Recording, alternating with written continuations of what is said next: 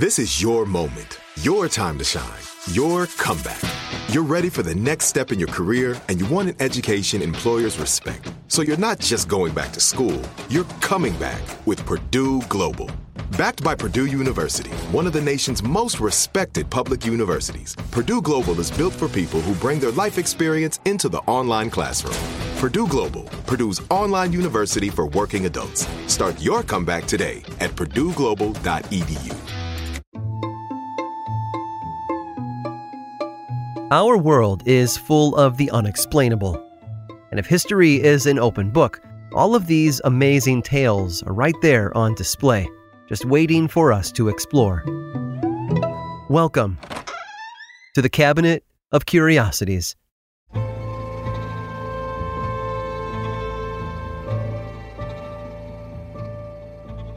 We've all taken a joke too far. Maybe it was a mistimed zinger or a prank gone awry. We knew it was wrong, but by the time it was over, it was too late. That's the problem with some jokes. They tend to take on a life of their own. In 1578, Sir Francis Drake set sail for the Strait of Anian, a way of reaching the Atlantic Ocean from the fabled Northwest Passage over the top of North America. Instead, he reached the shores of Northern California and began exploring. Unlike other adventurers who might have left behind a lasting testament to their presence, Drake left only a small brass plate, or plaque. Upon it had been inscribed a declaration from Drake, claiming the land in the name of Queen Elizabeth. It was signed with his name and the date he landed. The plate's existence was noted by English diarist Francis Preddy, who had detailed his travels with Drake as they circumnavigated the globe. Over 350 years later, a chauffeur named William Caldera discovered the small brass artifact in Northern California while his employer and a friend were hunting. Caldera held on to the plate so that he could research its origins on his own, but accidentally tossed it out during a routine cleaning of his employer's car. It sat on the side of the road in San Rafael for 3 years before another young man named Beryl Shinn found it and rushed it over to historian Herbert Eugene Bolton. Bolton was an expert on Spanish-American history. He knew exactly what Shinn possessed. He checked the plate and its inscription against Francis Preddy's diary entry. It was exactly as Preddy had described. Elevated at the discovery, he contacted the president of the California Historical Society, Allen Chickering, as well as Robert Gordon Sproul, president of the University of California. They confirmed that Shinn had indeed found Sir Francis Drake's long-lost brass plate. Bolton, together with Chickering, pooled their resources to buy the plate from Shinn for $2,500, a hefty sum at the time. But Shinn wasn't quite ready to part with it just yet. He disappeared for 4 days, claiming he wanted to have his uncle examine the plate before he sold it. Bolton panicked when he didn't hear from him and upped his bid to $3,500. That seemed to do the trick, and not long after, Herbert Bolton was the proud owner of Sir Francis Drake's brass plate. He and Chickering announced their acquisition to the California Historical Society in 1937, before donating the plate to the University of California's Bancroft Library. Bolton, incredulous at his good fortune, had finally fulfilled a decades-long dream of finding one of the most elusive totems in history. But not everyone was as enthralled with their discovery. Critics pointed out a whole host of problems with the plate. For example, the spelling of certain words were not historically accurate. They were too modern. Also, the Queen was referred to as Queen Elizabeth, when the common form of her title during Drake's time was Elizabeth by the grace of God, Queen of England, France, and Ireland, Defender of the Faith. There were also the physical attributes of the brass itself. It didn't look old or aged enough. But Bolton and Chickering were not dissuaded. They had explanations for every supposed flaw pointed out to them. Unfortunately, even the president of the university, Robert Sproul, who had encouraged their purchase of the plate, came to doubt its origins. Bolton sought out a third party to help confirm its authenticity, so he solicited the services of Colin Fink, a professor at Columbia University who specialized in electrochemistry. Fink tested the plate, and no doubt about it, it was the real deal. The plate was authentic. And that was the final word on it for over 40 years. Photos of Drake's plate of brass found their way into textbooks and onto posters. Replicas were made and presented to Queen Elizabeth II. Though, despite the authoritative stance of Dr. Fink, something never quite sat right with the other academics. By the 1970s, technology had come so far as to allow researchers to dig even deeper into the plate's chemical and physical makeups. The 400th anniversary of Drake's landing in California was coming up, and it seemed like the perfect time to reanalyze the plate. Scientists bombarded it with all kinds of X-rays and gamma rays, and the results came back much different than Dr. Fink's. One clue they noticed was that the plate hadn't been hammered flat as it would have in the 1500s. Instead, it had been rolled out, which was a much more modern technique. Also, its edges had been precisely cut with power tools, and its chemical composition showed that it was made up of too much zinc to be from the time period. In short, it was a fake. What Bolton never realized at the time was that he had been meant to find it. It had been made for him. Members of a fraternal history organization known as E Clampus Vitus, or ECV, knew all about Bolton's obsession with the plate. As a joke, they used Francis Preddy's description of it as a recipe to make their own. They had planted it in a popular area known to other California Historical Society members, expecting one of them to find it and bring it to Bolton. When the chauffeur lost it, the prank fizzled out until it was rediscovered several years later. Unfortunately, by the time it was announced to the public, it was too late for the pranksters to come forward without seriously damaging the credibilities and careers of everyone involved. So they simply let it go. But even though the plate is fake, its journey and origin story have cemented it as a new kind of artifact, one that is part of two separate histories and is a testament to the lengths people will go to confirm their obsessions. Or maybe the whole thing was just E Clampus Vitus in a nutshell.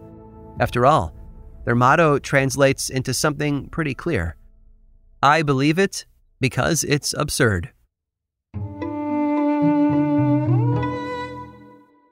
Do you dream of a healthier life, but education feels out of reach? Trinity School of Natural Health makes holistic education accessible with online programs to fit your busy schedule. Trinity School of Natural Health makes holistic education accessible with online programs to fit your busy schedule. Trinity School's Certified Natural Health Professional Program is the perfect entry point to gain foundational knowledge to empower yourself, your family, and your community to live healthier lives. Turn your passion into a career. Visit trinityschool.org for more info now. Whether you're a savvy spender maximizing your savings with cashback rewards, a thrifty rate watcher seeking the lowest interest, or a travel enthusiast looking for extraordinary perks, Kemba Financial Credit Union has a visa to complement your lifestyle and unique needs. Apply today at Kemba.org to unlock a limited time 2% cash back on purchases and pay 0% interest on balance transfers for an entire year with a new visa from Kemba. You deserve a card that works for you. Restrictions apply. Offer ends June 30th, 2024. With AT&T in-car Wi-Fi, elevate your adventure by transforming your vehicle into a reliable Wi-Fi hotspot.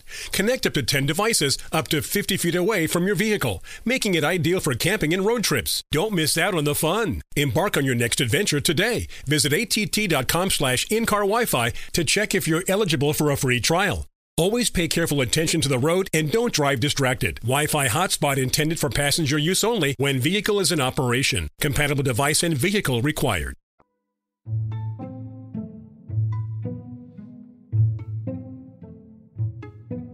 Where do we go when we die? Is there an afterlife? Do our souls get left behind, or is there another plane of existence for the human spirit after these physical vessels have expired? We ask ourselves these questions because, for the most part, we fear death. More importantly, we fear what we don't know about death. It's not like those who have experienced it can tell us what it's like, although one man thought he could find out. Thomas Edison is known to history as the inventor of the phonograph, the movie camera, and the practical electric light bulb. He's often portrayed as a shrewd, cold businessman, a man who valued proof above belief, and who had no patience for philosophy or existentialism. Yet he was fascinated by the afterlife, particularly in how one reached it. While many people believe in the concept of heaven or hell, where one's soul would end up depending on how they behaved in life, Edison theorized something else entirely. He believed life was like energy, in that there was a set amount of it available and it could not be created or destroyed. What we consider to be a soul was actually a bunch of microscopic consciousness that monitored what was going on inside our bodies. When they got along, they kept us alive. When they argued, we died and the consciousness either passed on to another host or they began to create new life in which to inhabit. And if they could be rearranged back into their original state, back when they got along in the previous host, that person could be resurrected to some degree. For example, a deceased person's personality could find its way into another living human, or a newborn baby might be someone else's second chance at a new life. Edison's ideas weren't typical, as I'm sure you've noticed. Even still, he searched for a way to find these particles, to validate that his theory was correct. Test after test, he built prototypes of devices he thought would detect the personalities of the dead, but had no luck.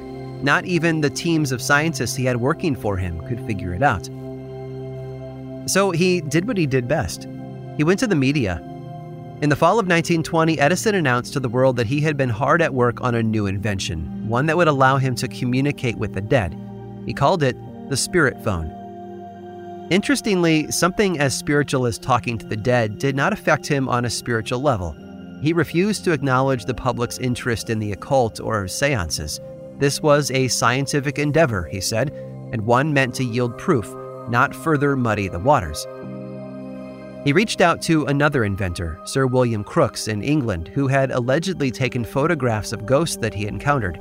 Edison was inspired by the visual proof he'd gathered that ghosts were, in fact, susceptible to man-made gadgets, and it wasn't long before he set to work on his spirit phone. Allegedly. After his public announcement, Edison didn't speak about the project again, nor did he show anyone what he might have been working on. Unfortunately, the famous inventor died in 1931, taking the paranormal telephone with him. No one has found proof that he ever actually worked on such a device. Some believe the whole thing had been a hoax to keep his name in the papers, while others swear to this day that there are blueprints and even a prototype somewhere, evidence of his dedication to his claims. A decade after his death, a seance was conducted and contact was allegedly made with Edison's ghost. He was asked about the spirit phone and whether it had been real.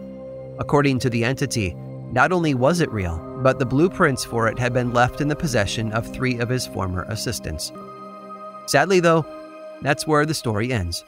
As you might expect, Edison's assistants have all passed away, and they couldn't be reached for comment. I hope you've enjoyed today's guided tour of the Cabinet of Curiosities. Subscribe for free on Apple Podcasts or learn more about the show by visiting curiositiespodcast.com. This show was created by me, Aaron Mahnke, in partnership with How Stuff Works. I make another award-winning show called Lore, which is a podcast, book series, and television show, and you can learn all about it over at theworldoflore.com. And until next time, stay curious.